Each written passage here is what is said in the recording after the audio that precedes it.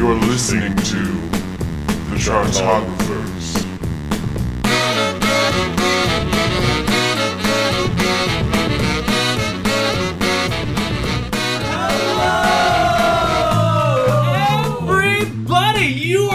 To the Chartographers. It is a music-loving podcast for music-loving people where we take every single album by a particular artist and we rank it worst to best. And guys, this is it.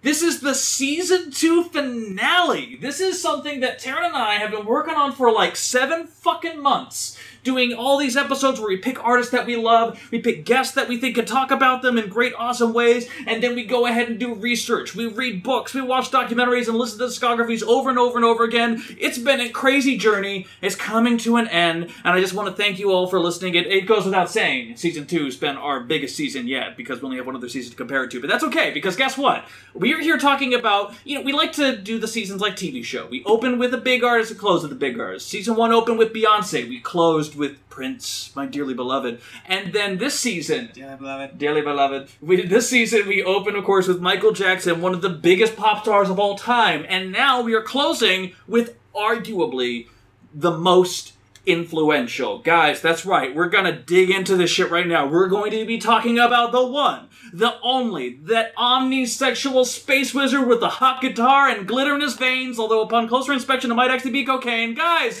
David Bowie is on the docket. He did cocaine, Bobby. That is a thing that happened. It is well documented. And at the David Bowie Is exhibit, they had his spoon. I think he even has a a couple lyrics about it, right? Where he literally says the word cocaine.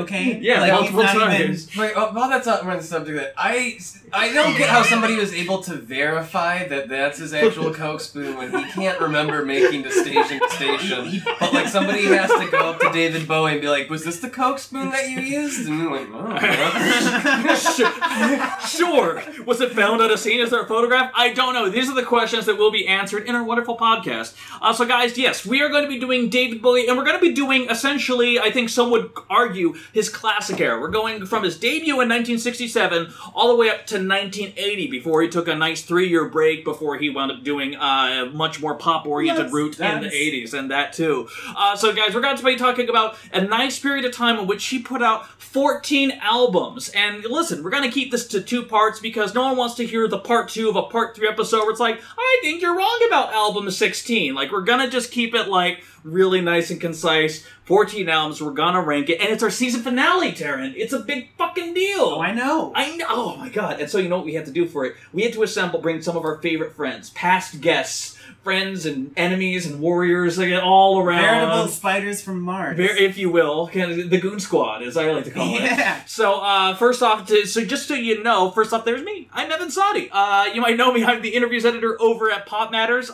I write stuff, I talk to people, and guess what? I'm also the host of this podcast. I hope that you know me as the host of this podcast, because I love this podcast dearly and profanely. And, of course, if you know... Profanely. Yeah, the sacred and the profane. And if you know that, then you also know the person sitting next to me, the Tony Visconti to my Ken Scott. That's right, guys. Because no one is David Bowie. I want that to be clear. We are not assigning roles of that anywhere else. Exactly. Okay, great. Taryn O'Reilly, guys. Taryn! You're Taryn! Thank you so much for coming, Taryn. Yeah. And you don't often get introduced by multiple people. Yes, yeah. Thank you so much for that stellar welcoming. Stellar. We're down to 3 guests. Man. Yeah. God, this is terrible. But hey, guess what? What? We have 2 former guests here in the studio joining us for a massive mega podcast that we're doing right now. Our favorite guests, even. Exactly. But literally, one of the things we have here, you've heard him on the most episodes of all. We brought him back multiple times over and over. You've seen his writing over at Pop Matters, and next year you're going to hear some of his music as well. He is a great, great dear friend of ours, the one, the only John Harvey. Hello. How are you doing? Doing good. I'm glad to be here. Yeah. Talking about David Bowie. Talking about another one of the greats. I know. We've had you on for some really great greats, too. And I don't know if we're going to do another Beck episode because the new songs are kind of...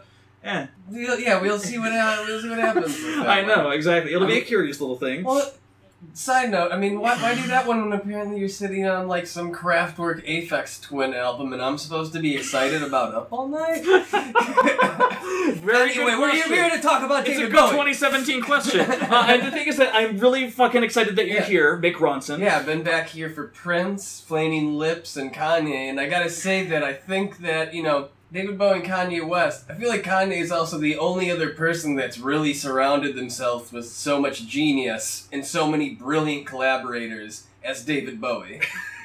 Are you being earnest? Yeah. No, I mean, okay, like, I wasn't sure that was a joke. No, I mean, like, there's two guys that, you know, like, I don't think there's been anybody, Kanye's the only person since Bowie to really have as many people be like, this guy's a genius, he knows what's up, and I kind of want to get on board. Mm-hmm. People that normally would be like, that's not my thing. People are like, he's magnetic, and everybody that has some sort of creative drive, like, for whatever reason, we've all accepted that David Bowie is, like, prime art. Yeah. And I can't wait for Kanye to hit his Never Let Me Down phase, because that's going to be a whole different bag of potato chips, let me tell you. But also, I'm not sure if you heard the person so far generating the most applause out of anyone in the studio right now. It's so appreciated. Exactly. He is the host and co-creator of the movie podcast I'd See That. If you want to hear a good episode to listen to the Guardians of the Galaxy Volume 2 episode, because I am on it too, with him and his dear friend Jeff George. He's also, you've seen his writing in other places, including Pop Matters. You've also, on top of that, you've probably actually heard his radio show on CHIRP Radio, one of the longest running shows they've had, Saturday 2 to 4 p.m. Central Standard Time. Most importantly, though, guys, he's been here. You've heard him on the Beatles episode. You heard him on the Decemberist episode. He's back in studio. The one, the only, Bobby Evers is here! Hi, everyone. Bobby! Hey, listeners. How are you doing? I'm good. How are you? You know what your qualifications are for this episode? I know what they are. I mean, want me to tell you what they are, though? Tell me what they are. They are, you have a cat named Ziggy. Oh, I do, but also I DJ'd a David Bowie night that was sold out in the city of Chicago. Yes, you What? did. Yeah, exactly. It was like, how long was it after he passed? Like It was like pretty... 2 or 3 weeks. I announced it the day that it became public information because, like, I was creating the event page for the regular dance night that I have, and I messaged the manager of Crown Liquors. I was like, "Can we make it a Bowie night?" And he was like, "Oh my god, please!" And I did, and it like went viral. Like everyone saw each other going to it. It became this huge thing. It became a huge thing, and I had to turn people away at the door. Like there was a line at the door. Holy shit. And it was free. It was Every so fun. David Bowie event that I remember that was already scheduled sold out immediately. I remember before he died, there's a local Chicago cover band called Sons of the Silent Age that were supposed to do a show at the Metro. Yeah. And I was going to already probably go and see that anyway. Yeah. That's the thing. And the moment that Bowie passed, like it sold out in like a day. Wow. Jesus. All right. Well, listen, we're going to have a lot of Bowie stories to talk about because especially right now, we're talking about some of the most lasting and iconic albums and characters and images because David Bowie, this Brixton-born lad with a love of the theatrics and occasional mime work, he wound up doing something that was really kind of revolutionary at the time, too, because as much as the Beatles decided, like, we're going to be another band within the band with Sgt. Pepper's, this is an artist who changed multiple times, who almost, you could argue, no two albums really sound alike in their own particular ways. He created characters, and I say characters as in plural, as in multiple, because he changed and evolved. And while in the 80s and 90s, and especially in the 90s, you could call him a bit more of a trend chaser, here he was a trendsetter, breaking down barriers in terms of what was acceptable in terms of the mainstream public consciousness in a way you couldn't believe, and that is across 14 albums. What are they? Glad you asked, Bobby. We have the very whimsical pop debut of David Bowie in 1967. We have the much more acoustic rock and space out there Space Oddity from 1969, originally called Man of Words, Man of Music. There is his first flirtation with hard rock in the terms of Man Who Sold the World in 1970, Dress on the Cover. There was his kind of much more streamlined, straight-ahead pop album in the terms of Hunky Dory from 1971. There's, of course, the time he created his first legitimate, like, out-there character in terms of Ziggy Stardust and the rise and fall of Ziggy Stardust and the Spiders from Mars in 1972. There was the album, the little bit of coked-out album that was followed that in 1973. The Covers album, the last album recorded with the band, the Spiders from Mars from 1973, Pinups. There was the abandoned George Orwell musical that was 1974's Diamond Dogs. There was his remarkable turn towards Philadelphia soul in terms of Young Americans from 1975. There was the proggy continuation of that in terms of Station to Station in 1976. There was the start of his very experimental half pop songs, half instrumental Berlin trilogy of Low in 1977. There was the much more muscled up continuation of that, Heroes, in 1977. There was the, let's forget the instrumental parts, Lodger in 1979. And there was his quote unquote return to form in the Rockin' Scary Monsters and Super Creeps in 1980. Whew, that is a lot of fucking albums, guys. And that's just up to 1980. Yeah. You know, we're going to talk about some stuff a little bit later on down the line. But more importantly, though, 14 albums. He doesn't really have, like, EPs, crazy releases. Like, if you want to get super fucking technical, Durham, the record that put out his debut in 1967, trying to capitalize on success, put out another compilation of songs he recorded before then. Most famously, The Laughing Gnome, the greatest song that he ever did in all of time. Exactly. But then, on top of that, like, everything else is pretty straightforward. The only thing that I could think is maybe questionable in terms of ranking his albums is Pinups from 1973. Because, like, that was, like, he did covers here and there, but that is an album straight top to bottom full of covers. Like, I mean, for the most part, like, a lot of people consider it part of his discography. Is there anyone disputing that, really? I mean, it's there. I mean, it's talked. It's there. About. That's a strong ringing endorsement. Yeah, I mean, but it came after, like, his biggest album. Right. Like, I mean... Well, it's two biggest albums. At the time when it was his biggest album, you know, it came, like, after, like, his big breakthrough that, I mean, like, it's a little bold move to throw that out. And they're, like, I still think it's still part of it, you know. Part of that lineage. And also, especially since, like, he does throw in, like, a lot of covers of people that he likes live anyway, I guess, like... It also was kind of like it's a Sinatra move, you know. It was like he was like trying to appreciate his heroes that would do the Standards album, and it's kind of like Bowie does the Standards. So I give it that. Okay, Bobby, do you have any disagreements on it? Nope. Okay, great. So listen, we're going to be ranking 14 albums, and of course there's 4 of us doing it here. Because Bowie changed style so often, I feel like us and you, the listener at home, everyone has a different entry point and a different favorite phase and era of Bowie there. So listen, I understand that when it comes to collectively, consensusly ranking 14 albums, there's going to be a lot of disagreements there. And I think the great thing about this and having former guests on here, we're going to have some disagreements. Sometimes it's going to come to simple out voting here, but we're not here trying to like one up or like my number one's going to be number one no matter what. Like, we're here to talk about David Bowie, and that's fucking awesome. So we're just also, it's a hard one to pick. Yes, it is. It's a really hard one to pick. I know. Like I know what I want, but even then, like I threw in like one of my top 3 before like going here after listening to my top 1 last night. And I'm like, it's still up there. I'm like, now I don't even know anymore. I don't even fully. I'm afraid to commit to a number 1. And that's the biggest... And same here. I think we all agree that maybe not Bobby. Bobby, you have a number 1 in mind. I have a number 1 in mind, but I'm also flexy. You're flexy? Yeah. You're flexy like Bowie? Flexy. All right, cool. I love it. Yeah. So in that case, we're going to go ahead and debate it there, and we're going to start. And listen, John Harvey, you've been on here so many times that I'm not going to throw the unenviable task at you anymore. Actually, Bobby... I think I could. I kind of want to make a stance real quick. Oh, shit. Okay, I'm Bobby. curious about what this is. Okay, in that case, number 14 for the 1967 to 1980 era, John Harvey, what will you nominate as the worst David Bowie album? As the most frequent guest of this show, you know, I've listened to a lot of albums to prep for this, and one of these I think takes the cake as the worst album. Is it controversial? I'd say the David Bowie self-titled from 1967 is the worst album I've listened to while doing the Chartographers guest appearance. I'd say it would be less embarrassing for you. I'd say it'd be less embarrassing for your parents to catch you masturbating than it would for one of your friends to find you listening to the David Bowie. But like really enjoying it too, like, what if I joined the gang? Because I played it on, I was like playing around there and I had people walking around the house and I kind of like turned it down a bit because I didn't want anybody to be like, what the fuck to be like, are you enjoying this? Did you put this on purpose? I mean, like, it's, okay, so for starters, it's like, this is his, you know, it's his first debut album. Bowie's like, you know, he's a young 18-year-old kid he's trying really to young. like, He's trying to do what's happening already. Rock and roll is in full effect. Yeah. And, but the thing is, you know, he's not a full-on songwriter by any means. And some of these, probably, he's a very literate guy. Mm-hmm. You know, it's not like the English of it all is fine. But, like, you know, there's, like, some of these just don't have hooks. And the ones that do. Okay, so Sell Me a Coat is maybe one of the most ridiculous things I've ever... One, it also sounds like he's singing Sell Me a Goat. It totally sounds like Goat. And he's like, sell me a goat with silver bell whistles. Sell me a goat with pockets of snow. Yeah, no, the first time I heard that song, I paused it. I walked all the way across the apartment and went to Evan and I was like, sell me a goat. Like, I was not happy when you did that either. Wait, can we talk about Love You Till Tuesday? Favorite song on here. What? I love that song. That song's an abomination. No. It's so weird. He's like, it's just me in a tree and I'm trying to romance you. It's like, what? No, David Bowie. If David Bowie jumps out of a tree, I'm gonna be terrified.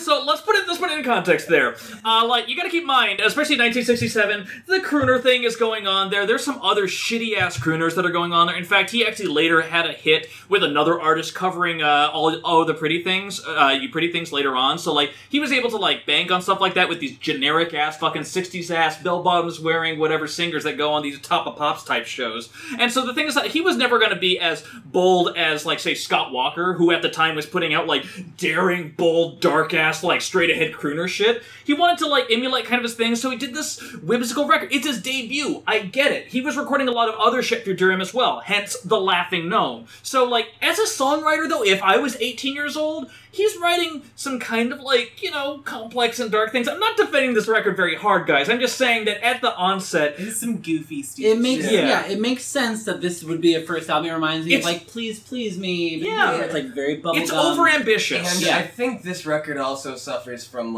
he's still really trying to learn how to write, which is why, there's very few... This and the next record, there's just very few hooks and choruses on there. Some songs don't even fucking rhyme, fucking Join the Gang. The worst fucking song and ever I feel like Bowie at this point knew who he wanted to write but was not really capable of doing. You know that he's really into Bob Dylan. You can tell that he's really into Ray Davies of the Kinks. And he's a big one there. And he's trying to do this thing where he's trying to find the whimsy and everyday activities and what you do, but and it's the same thing you get with a Syd Barrett of Pink Floyd. It's kind of very traditional stuff, very normal activities that let's find the magic in it, but when he writes about it, there's not a whole lot of magic in what he's writing. There is one song I will go to bat for on this album. Oh, God. Please say not Please Mr. Gravedigger. It is Please Mr. Gravedigger. No! Because it's fucking creepy. It is! God, It's creepy. There's no music. There's weird tin audio. Just talking. It's him talking. Yeah. And so in this very bright album, at the end of it, it's him talking to a fucking gravedigger. I feel like and then, it's a murdered girl. Yeah. It's an image of what is to come later. He goes down this dark path. Yeah. It's just so strange. And coming by just my toys, imagine guys. playing that in a bar with a bunch of drunk hipsters, and everyone is just standing there. And they're sad. Did this happen to you? Yes. Was this at Bowie? I played it! Why would Because it was... I wanted to start with his death and then move on. It worked so well! So you opened with... I didn't open with this. I opened with Black Star, and then I played Please Mr. Gravedigger. I was like, I'm gonna do it early before anyone is drunk, and then... Then we'll do Party Shame. And then when did he follow up with Gravedigger with? I think, The Wailing Wall or something. Man, you're going in hard. Yeah. I was we're gonna start hard somber, and sad. and then I think the worst one is also She's Got Medals. There's that thing about this woman joining the army, and then there's that line. It's she passed the medical exam. Just don't ask. And it's what? Well, what? Don't just skimp on a detail like that. How it's done. Yeah, exactly. Fuck you, Bowie. Then I think at Rubber Band Man, he's doing these little goat blips. He's bleh, bleh. What's the song where he goes pew pew? Yeah, no. It's Wait. Is it? Is it Hungry Man or Rubber Band? No, because We're the Hungry Man has all those fucking weird sound effects. I think it's oh no, the population's exploding. There's going to be 10,000 million in China. Wait, guys, I think it might be There's a Happy Land. Okay. Where he's talking about Mr. Grown Up. Mr. Grown Up. Adults can't go there. And then he's pew, pew, pew, pew, pew. That's the one. I'm pretty sure it's There's a Happy Land. Alright, now listen. We have 14 albums to get through, so I'm not gonna go to bat for heavily hard against this one. The only one I would have put on here, my nomination, personally, would be Pinups. And the reason why is that the last album, the All Covers album that came out there in 1973, the reason is that the more time I spent with it, first off, I can't ever forgive it for the fact that he covers the Who's I Can't Explain, one of the best fucking rock songs ever, and he just decides to pussify it in the worst goddamn way possible. It's just some bland horns and all the staccato, is gone. It's just kind of this waving thing of noise. And Sorrow's a fine song, but Pinups, and Taryn and I were talking about this earlier, is the fact that unlike any other album that we've done for the Chartographers, interestingly, I wouldn't even call it necessarily a bad album. It's just this is the first one that feels truly and absolutely inessential. Because, like, here you have the band, the Spiders from Mars. You have the pretty great backing group over here. You got Mick Ronson doing some pretty awesome guitar work that, here for you. And, like, what are you doing with it? Like, the band's there. It's kind of like, it really only exists as, like, people who are, like, hardcore Spiders from Mars fanatics. Like, this is their last gasp, kinda. But, like, it feels so utterly inessential to me. Yes, I said that, so I agree. Yeah. I do think that, like, there's a couple things worth checking out on here if you are a David Bowie fan. For example, Here Comes the Night. Yeah. I think he totally nails it. Yep. He absolutely nails it. And I also really like Where Have All the Good Times Gone. I think the opening song Jocelyn is pretty decent too, but I think once you get after that, I kind of really start losing interest after Here Comes the Night. Like his cover of See Emily Play is like totally doesn't do anything to the do a Pink Floyd song. And there's and then the vocal effects at the end are like kind of like ruining the whole thing. I think that between the two though, I think at least there's good songs on Pinups. Because he didn't write some of those. Or young 18-year-old David Bowie didn't write but them. like I said, it's pretty much his attempt at doing his, like, the new standards. It's kind of like a Sinatra thing with, like, the kids on rock and roll. But, like, it's just, I agree, it's tough to argue which is more inessential between the two. Yeah. I'd say the first one maybe just because none of it really ever came back to it, whereas at least you still kind of did the Spiders on Mars sound a little bit after that. Yeah. Bobby, do you have any other crazy other nominations you put in the last spot? Or any thoughts on Pinups? No, David Bowie was definitely my pick for number 14. Okay. Like a hard 14. So if we all decide on 14, are we okay with putting Pinups at 13? Yes. All right. Well, that makes it easy because go ahead. I think just kind of funny that just speaking about how insignificant the album is. We even at least did all this stuff to joke about for the self-titled, but then for we just have nothing to say about Pinups. It's just kind of in one ear out the other. It's very unremarkable. Exactly. I mean, I have to say that I did not do enough research to know that was a full covers album. I recognized a couple, but like See Emily Play, I had never heard that song before, and so when I heard it, I was like, this is weird and interesting, and so I was like, what is David Bowie doing on this song? And I didn't realize it was a cover at all, because I'm an idiot. And you know what? There's a lot of people that bought that album that probably also had no idea that these was a cover things. Like, oh, he kind of has some things going on here, and then, that's kind of my reaction to it. So that being said, though, you went ahead and nominated the worst album very easily, and we decided on Pinups. Bobby, Unenviable Task Time, number 12 on our listing, and just a nomination. We're not, Okay. we're just gonna talk about it, kind of see how we feel. It's gonna get contentious, guys. I'm telling you that right now. There's a lot of great David Bowie stuff. All right, I'm not gonna go hard for this. Okay. But for your consideration, for number 12, I'm taking it. The Man Who Sold the World. Ooh. Because the only song I really like on that one is The Man Who Sold the World, and that's it. I wrote down a song that that was especially bad, and it was Running Gun Blues. Yeah, I fucking hate that song. Yeah. For the You record. hate Running Gun Blues? I do. It is not melodically satisfying. It was not. It's a little. It certainly doesn't follow traditional time structures. I'd say melodically unsatisfying kind of describes a certain amount of a lot of these songs. Like, so I first heard this album, I think I've talked about getting into good music at 18, whatever. So, like, when I first started going through Bowie, and I was like, I was 18, and I remember seeing that album cover where it's like, but not the one where he's in the dress and he's sprawled up there. With the photos on the ground, I remember playing thinking cards. it was like it was spooky. Not like in a way that scared me to listen to, but I was like, there's something like the occultism of Bowie was way more flagrant than I think even people like, even though it's using people like Zeppelin, I think just how forward it was sonically in the production and in the visuals of that album that I was really intrigued, and it was kind of like thrown off at that time. And I think now, just being older, it's like it's kind of lost some of that to it. Right. So I'd be curious to see what somebody who's like just 18 or not really like exposed to like certain experimental music would think of that. But it's kind of like a hard rock album that doesn't really have its characters all over the place. I don't think they really knew what they wanted the record to be. Yeah, I mean, how did you say you described it? The more times you... Oh, yeah. Oh, yeah. Though, I mean, the more times... When I first listened to this record, I was like, oh, wow, this is rocking, really good. This was better than I was expecting a really early one to be. And then every time I listened to it, like, the songs got less and less interesting. Yeah. Like, there's an intriguing nature about this record, and then you just sort of realize how pretty plain it is. I mean, I think it's telling that 2 of my favorite songs on it have rock and blues in the title, declaring the genre that they are. Yes. Like, it's not very innovative. And on that note, I would say the only other thing that I really come back to on here is Black Country Rock. Yeah, Black Country Rock, I actually really dig. I really like Black Country Rock, and I really dig Savior Machine. I like the lyrics to Savior Machine a little bit more than the music, though. That's fair. I'm not saying it's incredible, but as far as the songs, and I'm like, yeah, I kind of dig what's going on there. Like, I got some nice flashes of Harlan Ellison. I have the mouth I must scream when I was reading that. But yeah, okay. I was reading about the recording of the album, and they're saying that a lot of David Bowie was just married at the time, and I think he was kind of a bit distracted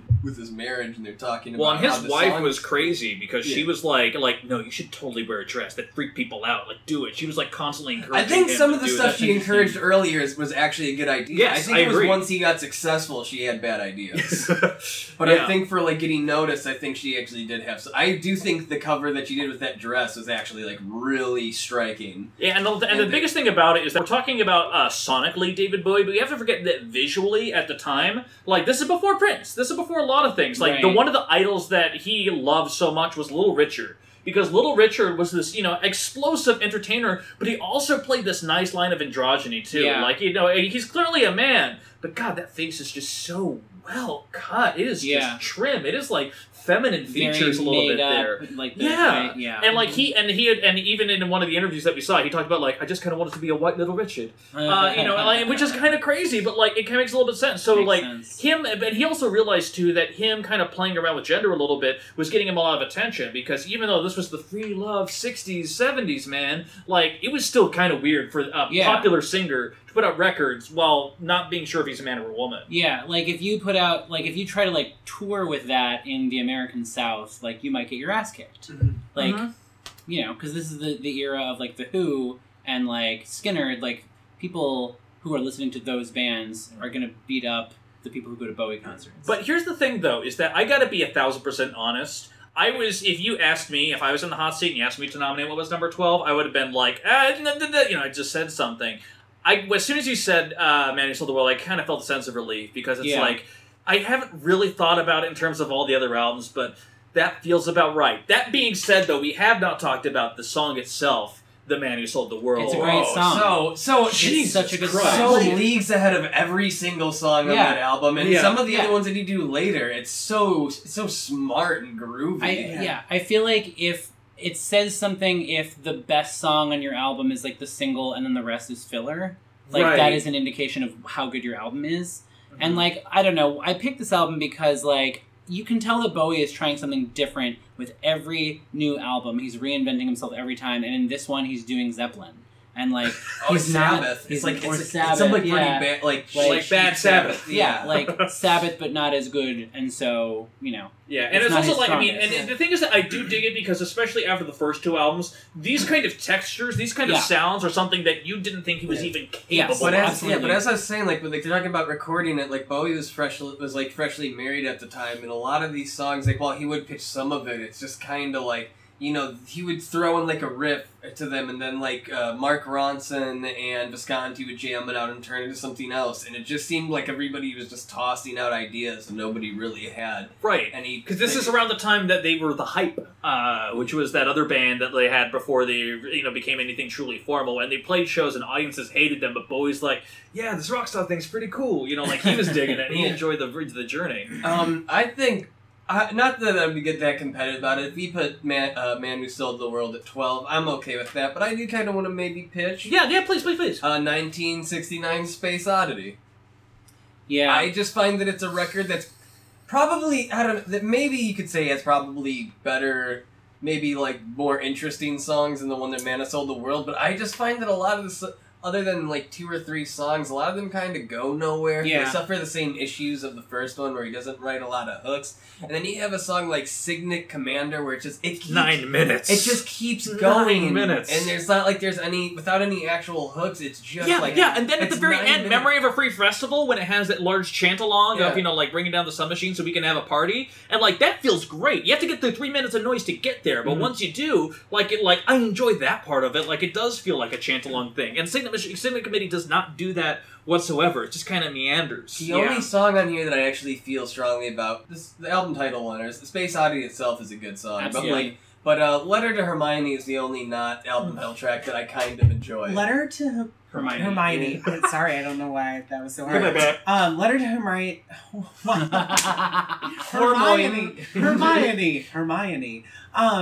Is, as Evan said, like, the best David Bowie song that no one knows. Yeah. Like, it's actually- so striking and so, like, visceral. Those little I finger have another one that competes with that one song once we get to it later, but I also say I felt the same way about Big Brother off of Diamond Dogs, where it's like, I don't care about anything on this album, and then you get to the end, and I'm like, holy shit, this is maybe one of the best the production things. on that almost fucking sells it for me. But I mean, Space Odyssey. Yeah. Space Odyssey, also An Occasional Dream is one that I like. But I think that was just because, like, in college someone showed that one to me out of context of the album, and so that's, like, the one that I remember. Okay. But I did enjoy it. I really enjoy Janine, too. Yeah. But this is very much early David Bowie because he is still trying to figure out who he sounds like. Mm-hmm. Right. And that's And also this is so not the striking. debut by any means. It's so striking to me Yeah. how different all of the vocal takes are.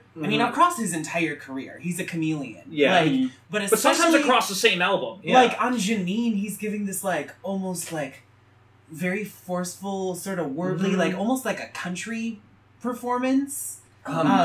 it's crazy how, like, 2 years, how just much more confident he is and manly. Yeah. I don't want to say, well, Like, I don't if you manly, play these but, like, albums back to back, I would be like, that's not the same artist. Like, legitimately, Totally, yeah. because this is a rock album, basically, an acoustic rock album, but, like, it is still, like, pretty straightforward. The thing about this album is that, Wayne Coyne, this must have been, like, one of the first fucking records he heard aside from Zeppelin, because, like, fucking Flaming Lips, like, copped so many moves from this motherfucker of an album, Yeah. The thing about David Bowie is that, at times, sometimes it could be an album, and sometimes a single song can sound like one band's entire career, or in some cases, he can create a whole subgenre with one song, too. Yeah. Like, he had that level of influence. He was never sold the level of Beatles or Zeppelin or anyone else like that, but, like, the people who heard it, the people who were into art, it goes back to one of his favorite bands, the Velvet Underground, which is, I believe it was, wasn't it Brian Eno or some asshole who talked about the Velvet Underground and Nico saying, almost no one bought the album, but everyone who did formed a band. Like, this is, like, kind of in that same vein. And, like, I would say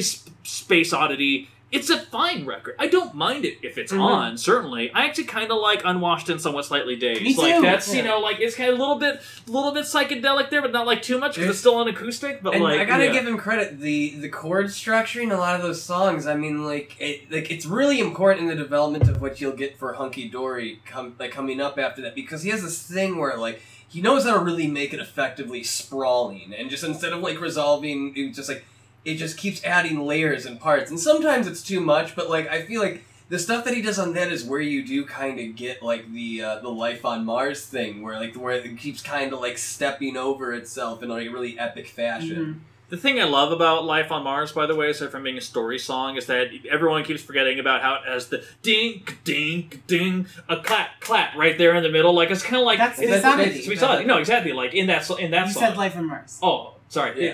Guess what? There's a lot of Space Bowie songs. When you get drunk, you get a mix And up. he has all more than great. one space song? What? I know, I can't believe it. There's aliens and spiders from Mars.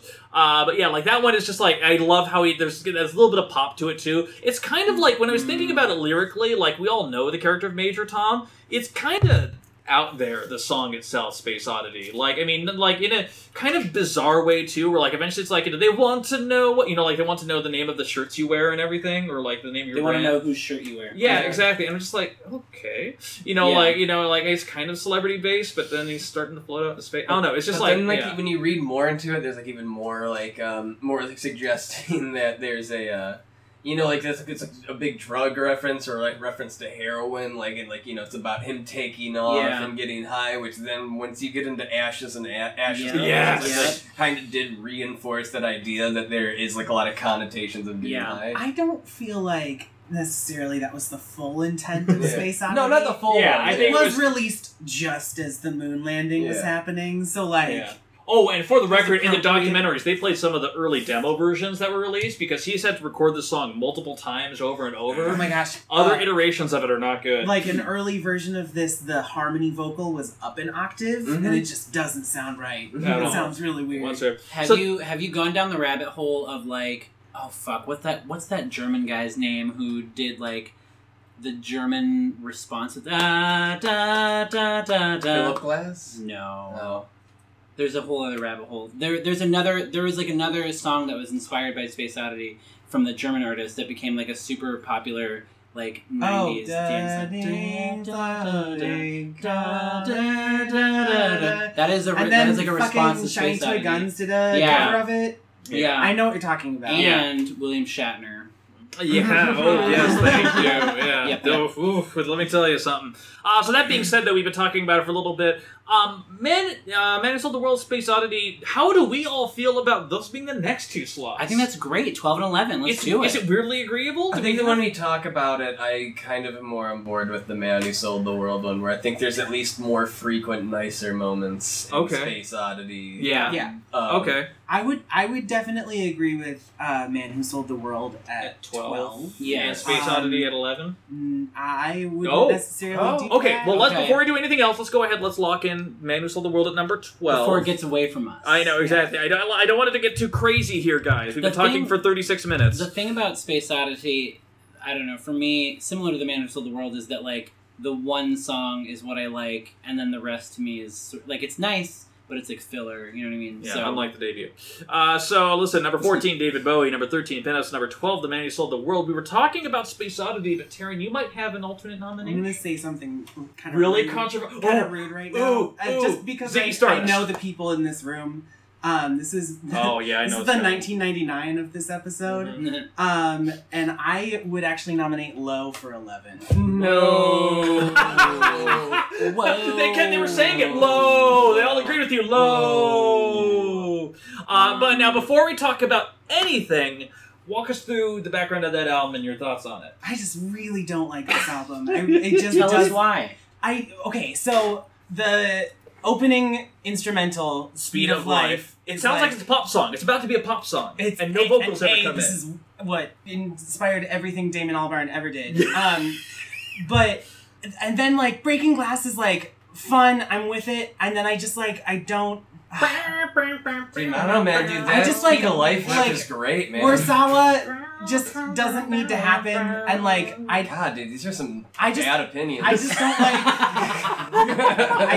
I just feel like... Because the instrumentals on Heroes are just, like, so much more fully formed to me than stuff on Low. I like I think the instrumentals for Low are probably better than the ones for Heroes, but I like the side one of Heroes more than I like the side one of Lows. Now, that opinion that John Harvey just expressed is something that I feel about, too, because, like, Low, I feel like when I hear about Low, like, the start of his Berlin trilogy, he's getting into crazy experimental stuff, like, he's still doing pop songs, but he's doing instrumental crazy stuff as well. I'm like, oh, shit, this sounds incredible.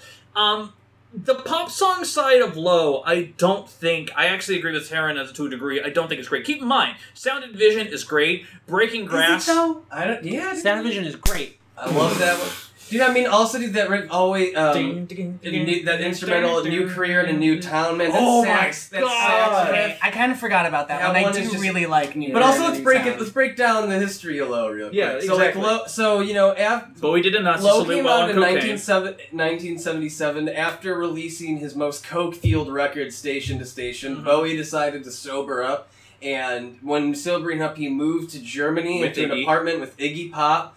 And wanted to strip everything down, and he just pretty much looked entirely inward from that. And that time, he just started inviting pretty much all of his closest collaborators in there, and we got Carlos Alomar back, Dave Davis, Clive, the bass player. Uh-huh. Anyway, but then he invites King Crimson guitarist Robert Fripp into there. Different from King Missile. Okay, as we found out earlier, no detachable penis here. The hard way. Exactly. Thank So you. what we got going on here is I feel like this record, it's like, so like Bowie recorded this and Heroes within the same exact time frame, and the songs were kind of divided amongst each other. And Low is this thing where it's like, it's definitely about kind of being reborn in a sense, or just kind of like finding a new you. And I think that's why it's a little bit more colorful than like Heroes going on there. And I kind of do like, some of the synth stuff I feel like is a little bit more like it brings it to life a little bit more, and there's like a certain edge and bounce and excitement and a little fear. But then you got the second half, which like some people say is like this like soundtrack, but I just think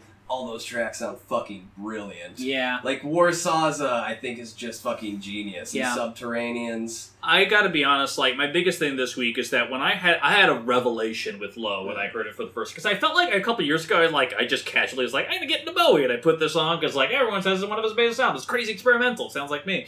And I went ahead and I tried it, and it was like, it just felt like kind of a whimper of an album, though. And this week, and Research Week especially, like, once that instrumental section hits, like, I was like, man, this album came out 40 years ago? And it sounds like it could come out today. Like, some of these fucking instrumentals sound like a Thomas Newman score for a movie. I also spent years not liking Low either before. That was one where, you have your friends that are like, dude, I mean, Low's the one. And you got it, and you tell me, I was like, yeah, sure, but what are all these other ones? And this was like, it wasn't until like even a couple of years ago that one was just totally clicking for me. I mean, But that being said, though, like, I mean, Breaking Glass, I kind of, with that, weird thing, and also that cut-off drum effect, how every drum hit, it kind of cuts off, with a thing like, it just kind of, like, collapses, like, right as it's about to finish in a very short amount of time. But that being said, though, once the instrumental section starts, I'm there. Some of the other pop songs on here, Be My Wife, like, these are okay. Like, I dig Breaking Glass. I think What in the World, like that, the bubble synth on there. I hate that one so much. I hate that fucking song. That one, I can kind of, not the biggest fan of that. But once you get past that, I'm kind of with it. I do like Be My Wife. At least more the chorus. I think the verses are okay, but I dig it once it gets to the chorus. Yeah, and Breaking Glass, it took a while to finally get on me, but like, there's that chorus of like, I really like you, but you got problems. Like, I'm like, that's like, okay, that's pretty But cool. I also do, I love that riff to Speed of Life, and I love those clunky, chunky ass synthesizers that sound like glitches going on in the back. It almost sounds like, I mean, I know this was after, but the synth tones, if you like double timed it, sound like the like menu music for a Super Nintendo. I feel like this album had to have inspired so much Japanese video game scores. Like the whole time it actually, just... the whole album. Yeah, but like, I legitimately, like, I do love the instrumental so much. But then I have this problem, though, where, like, if I only like some of the pop songs here, when I think about Heroes, which is basically, you're talking about two albums kind of hand in hand with each other, the pop songs on Heroes are nuts. Yeah, dude. Let's talk, I'm not nominating it, I figure let's just talk about it since they're so connected. Yeah. So, then you have, like, came out the same year. So, Low is phrased as, like, the one, it's kind of like, he moved to this new town, and it's kind of about, discovering a new self. And I think, like, the Heroes is like this, it's kind of cold. It's, it's not a dark, it's not bleak. It's just, the way it's recorded, it has this certain coldness. And I feel like when you listen to this album, like, here's a guy that you can tell feels kind of empty, is anxious as hell. He's like hyper. I dig how fucking like the anxious tone and the overwhelmingness of like some of these songs. Like it's so much about a guy who's like overly stimulated. Yeah, like even Heroes, which has like a very triumphant chord structure, and even though the lyrics are weird as hell, like the title couplet is like very. Generic. It's generic, but it's like it makes you feel important. And so the guitar is pretty much just like it's a basic blues thing for the most part, dun dun dun dun dun dun. But then like you throw in like the synthesizers in the back and all the guitars, that, like, wailing, and the fact that Fripp his guitar is like nonstop through it, like and low in the mix is. And what I find echoey whatever fucking thing. What I think great. The songs I feel like with Bowie that I feel most strongly about most often is that he really knows how to like express this feeling of overwhelmingness or sensory overload. Yeah. And I think that with these songs, like when you start off with with Beauty and the Beast, like, which is even about like his addiction, like someone call the doctor, someone call the priest, can't say no to the Beauty and the Beast. And you're doing that, and it's just like it feels overwhelming. And then like you have like Robert Fripp comes in and just in one take lays down these guitar takes, and I feel like it's also his collaborators on that is what sets it apart from being just a generic new wave album. Right. You know, like you have Alomar, who's like a dance and groove master. Clive, who's like an R&B guy from the Young American section. So you got the dancey rhythm section. You got that. You got Robert Fripp, lead member of King Crimson, who's adding like this, the sophistication and riffage that's just unparalleled. And then with Bowie, who's just like the pop writer. So like it never fully. Where, like, I think Low does kind of sometimes drift too far into a new wave territory, and I'm also not the biggest new wave fan. Like, Heroes just feels like, there's all this stuff going on from it that makes it feel from being, like, some shitty new wave album. Well, I feel like you left out the fact that this is where he begins collaborating with Brian Eno. Yes. It sounds like a Brian Eno record to me. Yeah. It's an interesting collaboration, but it's, like, not my favorite. Well, Eno was on Low, too, right? Yeah, but he didn't produce it. They collaborated musically together, but that album is still technically credited to producer of Bowie and Visconti. Okay. So, even though legitimately the only song that Eno gets a co-writing credit on is Warsaza, that's legitimately it. Like, he still pushed Bowie in a lot of directions. Like, well, what if you did this? Because if you look at the credits on who plays what on Low, Bowie plays xylophones, Bowie plays keys, Hootie and the Blowy Fish. But, like, he plays so much on... And, like, that was my revelation of, like, Bowie, you played all this shit? Like, the stuff that still sounds amazing even today, like, is on there. But, yeah, these are still conflicting albums, because when you get to the instrumental parts on Heroes... Don't get me wrong, I love the fuck out of Moss Garden. I love the fuck out of Moss Garden. Moss Garden's probably, like, my favorite like, Wyndham instrumental Hill, on it these two basically... albums. Exactly. It's melodic, it's just beautiful. It's just this nice little, like, calm down. It feels like I'm at a fucking spa, and I mean that in the most complimentary way possible. I do really like V2 Schneider, too. V2 Schneider, his tribute to Kraftwerk is fucking great. That horn section is great. Yes! Yeah. Also, one of my favorites on here, dude, I kind of, for a long time, been obsessed with Blackout. I just think that, like, the way all those guitars kick in and, like, that, like, all this section changes, like, there's so much great momentum pivots on that. I'm not as big a fan of that one, personally. But, I also love that he just was like, fuck it, I'm going disco. And he recorded Secret Life of Arabia, and he nailed it. Yeah. Dude, okay, I'm glad that you guys are on board with Secret Life of Arabia, because it's just a weird song to throw in at the end. But, like, dude, it's groovy as fuck. And it also does have that disco thing where, like, that groove does make you want to do, like, the fucking hustle or whatever. But while we're talking about... Well, first off, I mean, and again, I appreciate you throwing out there something that was controversial. I don't expect it to be this low. I think that before... at least because there's more songs that we can get on board with that, I'd like to submit Diamond Dogs. For number 11, instead of Space Oddity? I don't know. I think definitely instead of Low, but I think either between Diamond Dogs and Space Oddity. You know, I almost said that too. Oh. I fucking love the title track, Diamond Dogs. I think it's pretty basic, but I think that he delivers the trope that he's playing into very well there. What's weird is that I fucking love the hook, and I'm not sure if I care about the rest of the song or not. Right. Well, and the other thing, and I agree with that too, because Diamond Dogs, as we know, especially following pinups, he's like, you know what, the Spiders from Mars, they're fucking done. The big thing he was working on was a musical version of George Orwell's 1984. And eventually he was working on it pretty hard, apparently, until he found out that the Orwell estate was not going to give him the fucking rights to do it. So he's like, well, fuck you then. He just turned a lot of it into an album. And the actual song, 1984, it feels like the opening of a fucking disco musical. Which is... And you know what? If he had put it first, maybe I would enjoy it. But instead, it is ninth. Yeah, it is so ninth. It just feels really The second half is like the collection of... The second half is the more interesting side. It's like all the stuff from his abandoned... It's all the stuff from his abandoned 1984 stuff. Are you trying to say that Rock and Roll With Me is more interesting? I'd say it's more interesting than pretty much everything before it.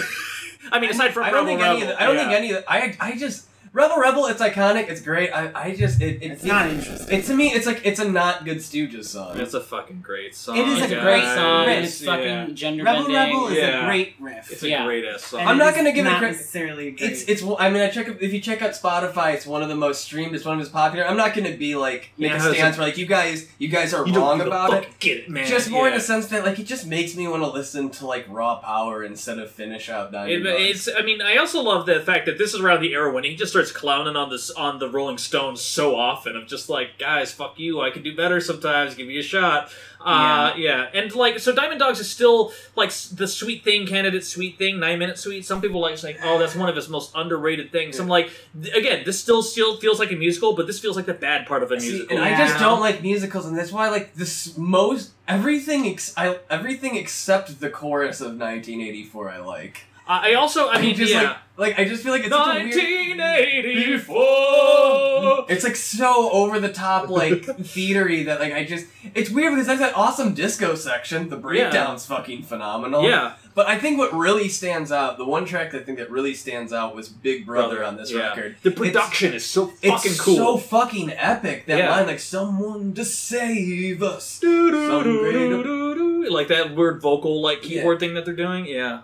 Bobby, Diamond Dogs? Diamond Dogs. Diamond Dogs for number 11. How do you feel? How do I feel about it? I felt like it was a return to form for him. Okay. Because he did Ziggy Stardust and Spiders from Mars, and that was, like, exceptional. And then Aladdin Sane was sort of like the coked up version of that. And then Pinups. And then Diamond Dogs was a return to, like, writing good stuff and, like, being creative again. So I feel like it's sort of up there with, like, Ziggy Stardust, whereas Aladdin Sane is, like, maybe lower. Really? Yeah. I think Aladdin Sane is better than Ziggy Stardust. We're just dropping bombs. I don't expect that one to really get much traction. I think that we should lock in Space Oddity number 11. Because we're 50 minutes into the podcast at this point. Yeah. I want to get to at least number 7 if we can do that. I'm with locking in Space Out. I agree. I think especially the more we talked it out, I think Because as we were talking about Low, I was like, oh shit, there's some stuff on here I kind of forgot about. Yeah, and again, you're not going to necessarily put it at number 1 there. So, stick to your guns on some of those aspects. But, like, at the same time, we have to, like, Low and Heroes are kind of sides of the same coin, but different in their own way. Personally, though, if I were to throw another thing out here, and I'm taking a hard look at all of these things, if you said Diamond Dogs, I could toss it out there. I gotta be honest, I'm torn between 2 albums, and one of them I'm gonna put out there is Lodger. Okay. Yeah. Because here's the thing, like, I feel like after, like, Low and Heroes with this whole A-side, B-side, pop song, instrumental, like, thing on there, as weird as that was, it was still interesting there. Lodger's kind of like, okay, let's just do weird pop songs then. Lodger's just like, ooh, we really liked Talking Heads 77.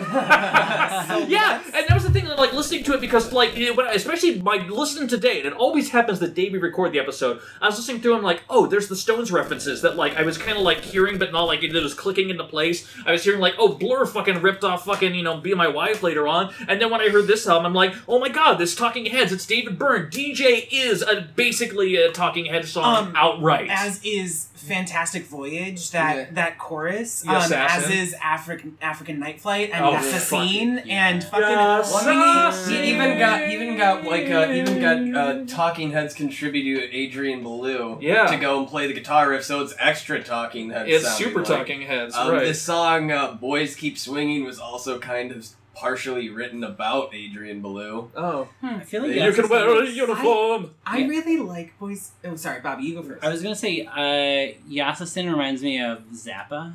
I do really like... I really like Yasasin. I do too. Okay, so just briefly, because, like, I was kind of, like, going through last night, we were, like, going into, like, our last, like, getting everything together, feeling everything, and I just kind of looked up a couple, like, what's the most underrated, David Bowie at? And I come up with a lot of lists of the most underrated David Bowie songs, and one list, who I will never forgive, and I want it burned from the internet, I'm telling you right now, whatever fucking site it was, said the most underrated David Bowie song was African Night Flight. And I don't think there's a song that I've hated as actively as that since Join the Gang. That kept taking me out of it. Yeah, exactly. It's just like, oh my god. It feels That's- racist. Yeah. It does though! I don't know why. like it's just like it feels weirdly appropriatistic. Yeah. Like, it's just Right, because it's like the bad side of like, again, not to harp on the Talking Heads thing too much, but like It's when there, they told stories about like characters living in the Middle East, you're like, can't you write this? Should you write this story? Is this your story But it to was tell? at least like from a it place felt- of earnestness. yeah, and it felt like reverent, it felt respectful, whereas like I don't know that African Night Flight feels respectful. It feels British touring Africa. Yes, Yeah, yes, it feels British very tourism. colonialistic. It is Yeah. totally Yeah. But there's some songs on here. I will say this. There's this album. I like Lodger. I think it's just a lot of songs that I think are good, but not any that are like amazing Yeah. or like all timers. Like I dig Yassison, Red Sails DJ, Look Back and Your Boys Keep on Swinging. But You like like Red Sails? I like Red Sails. Red Sails Wait, is- you like? I like Red Yeah. Sails. It's a nice little I like, don't think B-52Z kind of guitar line that's going on. I'm not gonna there. be like, hey, that's you don't understand the greatness of that. That's how I feel about most of this album. The same way is that I think I like most of it, but I don't love any of it. Yeah, we don't feel like great feelings towards it. I'd be very surprised if anyone's like, oh yeah, Lodger's my favorite Bowie album. I'd be like, I think Yes Assassin is like the most like my favorite song on it. I think we've said it like 8 different ways, by the way, and I love that. Yes, Yes. No. That's that scene. They sing it in the song. Yeah. I mean, so I guess- I would say my favorite song on here is actually "Look Back in Anger," partially just because I'm a sucker for good vocal takes, and he has so many terrible vocal takes that like this one stood out for me. Like Yeah. he sounds really great, and he's very emotive.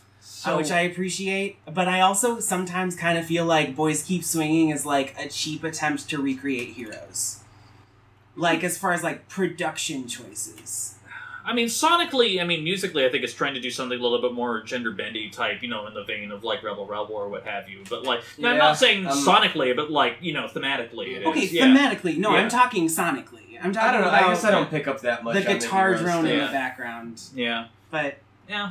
I know. I guess it depends. Are we putting Lodger against Diamond Dogs, or is somebody else putting something on there? Who do we want as number 10? Like, are we Bobby, saying, if you had your druthers, what would you put at number 10? what would I put at number 10? Goodness.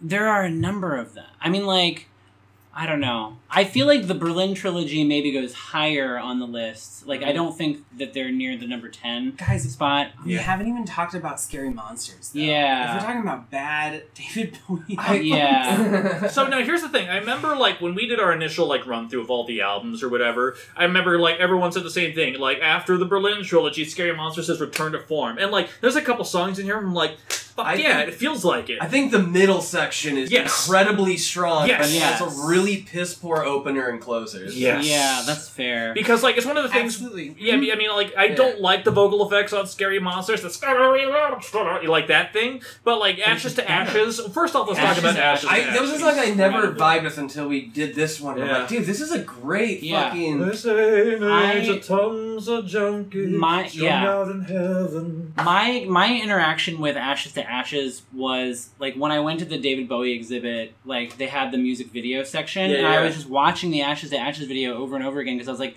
oh, this is a story arc. Yeah, this what's is a this sequel. fucking clown doing on the beach? This is crazy. And so then when he died, I just listened to this over and over again, and I just kept playing it on my radio show. I was like, oh my god. There was just something about it. Yeah, I was just drawn to it because I felt in a way he was Major Tom, and this is him being strung out. But honestly, it's that line "strung out in heaven," which is Yeah. just the Brian Jonestown Massacre even named an album after that because that's just a great visual right there. But there's no reason to bring back Major Tom, but somehow it works in its Yeah. own way. I don't even understand the internal logic of is he out? He went out to space and now he's just out there in this fucking weird Odyssey thing. It almost sounds like he is saying that they have named a street drug Major, a drug that has a street name of Major Tom. You got to get Major Tom or something like that. I don't know. I felt like it's high That on was his a later read. it's high on his own success. Yeah.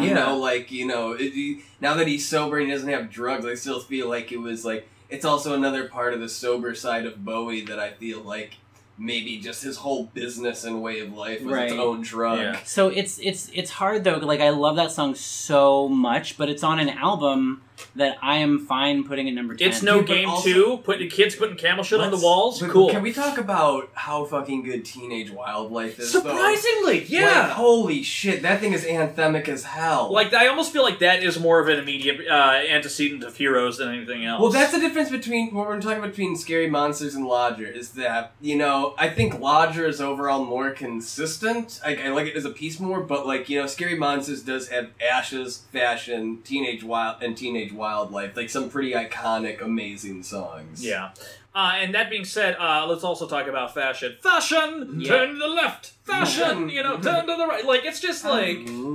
Almost Minnesota Minnesota sound, Princey, yeah, kind of, little sort of. bit, right? Yeah. Like, We are the goons that were coming for you. like Yeah. as far as like the Beep, the beep. like the Beep, beep, production of the motherfuckers. guitars Yeah. on there are very like it's very like stark. Yeah. I mean, it's like, it's stark in a fascinating way. This whole album, though, has, like, I would agree, though, sonically, like, texturally, kind of has the same sound all the way throughout, because some of the other albums, like, even in Heroes, it's kind of all the same sound for the most part, but, like, they find interesting ways to go about and play it and use negative space. Scary Monsters is kind of the same sonics all the way through, which is when you hit Ashes to Ashes and Fashion and Teenage Wildlife, what a great run that is! It's just then... You know, it's no game number 2, and You know, keep joking about it's no game number 2, but compared to everything else on here, I yeah. actually like that. Yeah. Like that especially because lyrically, I like that song a lot. I think yeah. I really like when he brings in all those multi-tracked vocals and in the actual chorus of it, 'cause it's no game. Oh. Like, Yeah. I really enjoy that choral section. Yeah. Not that the song as a whole isn't brilliant, but It it has a little bit more passion than Kingdom Come. Yeah. Yeah, I would Or Kingdom Come. If you played that for me anything now, else. I'd been like, that's a David Bowie song? Like, I'd have to get context clues to get it. So, yeah. Bobby, do you have anything more to say? I almost wish we'd put this at number 11. I just kind of forgot it existed. I definitely like Space Up. Well, I don't know. I'd say that the standout tracks for Scary Monsters, like, I still kind of puts it ahead for me. Well, I think, like, maybe Space Odyssey is more listenable. I just As think an album. at least you know, Scary Monsters produce something culturally significant. You're saying That's fair. Space Oddity isn't culturally Guys, significant? I mean, even in the video, even the doc, they even kind of said that after it released, you know, it wasn't until way later in his career it became more iconic. Like, for the first couple of years, they said that, like, after the moon landing happened, it became kind of a novelty hit. Until, Yeah, like, and way he wanted to later. avoid that. and that's right. why, like, Dear Mr. President, what was it? Yeah. Dear Mr. Kennedy? Yeah. Yeah, dear Mr. President, although I am hesitant. Walk hard, guys. Yeah. Wait, So that being I'm said... talking about oh, Llewyn which one? Davis. What? I'm talking about Llewyn Davis, like... Oh, Llewellyn David. Oh, yeah! That's right, I would yeah. still put Hey, Mr. Diamond President. Dogs Scary Monsters, unless somebody feels strong enough about Diamond Dogs that it should go above Scary Monsters. Me... Yeah, I honestly would say Diamond Dogs is a more pleasant listening experience, but Yes. I'm not gonna fight very hard. Yeah, against I it. would say here's me. I would say I think that honestly, you know, not counting your feelings towards Low necessarily, Diamond Dogs, Lodger, and Scary Monsters, I feel like, are what we're talking about for these next three spots. Are we kind of in agreement on that for the most part, Bobby? Questionably, maybe. There's things that I would put lower than that, but I don't want to, like... I don't care who's wrong or right, I just don't really want to fight no more. Wow, Bobby, you fucking lay down hippie. Oh my god. Just out of curiosity, what would you nominate? Probably fucking... I don't know, man. Young Americans? I don't know. Yeah, that's not happening. I don't know.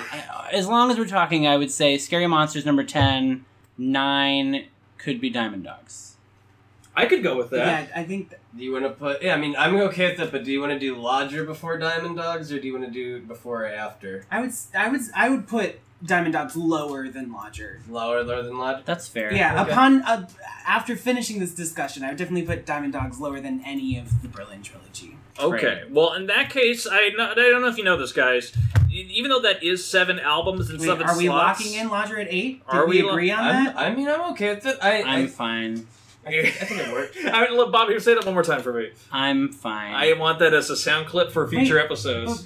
I want to know, what would you put lower than Lodger? What would I put? Young Americans? Like, I'd have to look...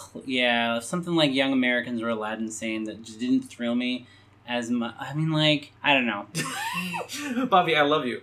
I just don't. I don't know. I don't feel super strongly either way. Yeah, I mean, exactly. You know, I'll take that. That is the spirit of compromise right there. Because let me tell you something, guys. Even though we've locked in 7 for this part 1, the next 7, it's gonna get interesting. Is all I can say in here. It's gonna get really real. Or the next 8. 4 will enter, 1 will leave. Yeah. Anyway, but so for the record, guys, what we have here, we have Lodger.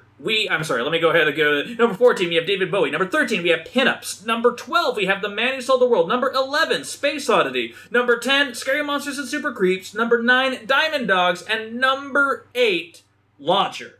That's what we got. That's what we have. That's where we're at. All right, and listen, guys, that is a great, fantastic way that we've been doing this so far. We still have a lot more to go, so in the meantime, keep listening to part 2, because we're not going to mention these albums in part 2. But let me also just say, Bobby and John Harvey, thank you so much for being here for a part of this. Yeah, I hope you stick around for the next one. Bobby's giving me a look of he doesn't know. I got some Major Tom to my dealer's calling. It's great. And the McGinnis, though, thank you as always, of course, too. This is great. We got a couple more listening. Do us a favor. If you like this, please like our Facebook, rate us on iTunes, and actually do it. I would really appreciate it. It's the season finale. We are owed a present, I feel. So if you could go ahead and please, it's a big deal. It's a celebration. Keep doing this. In the meantime, though, keep on listening because you know that we'll be. Have a good one, guys. Goodbye. Bye.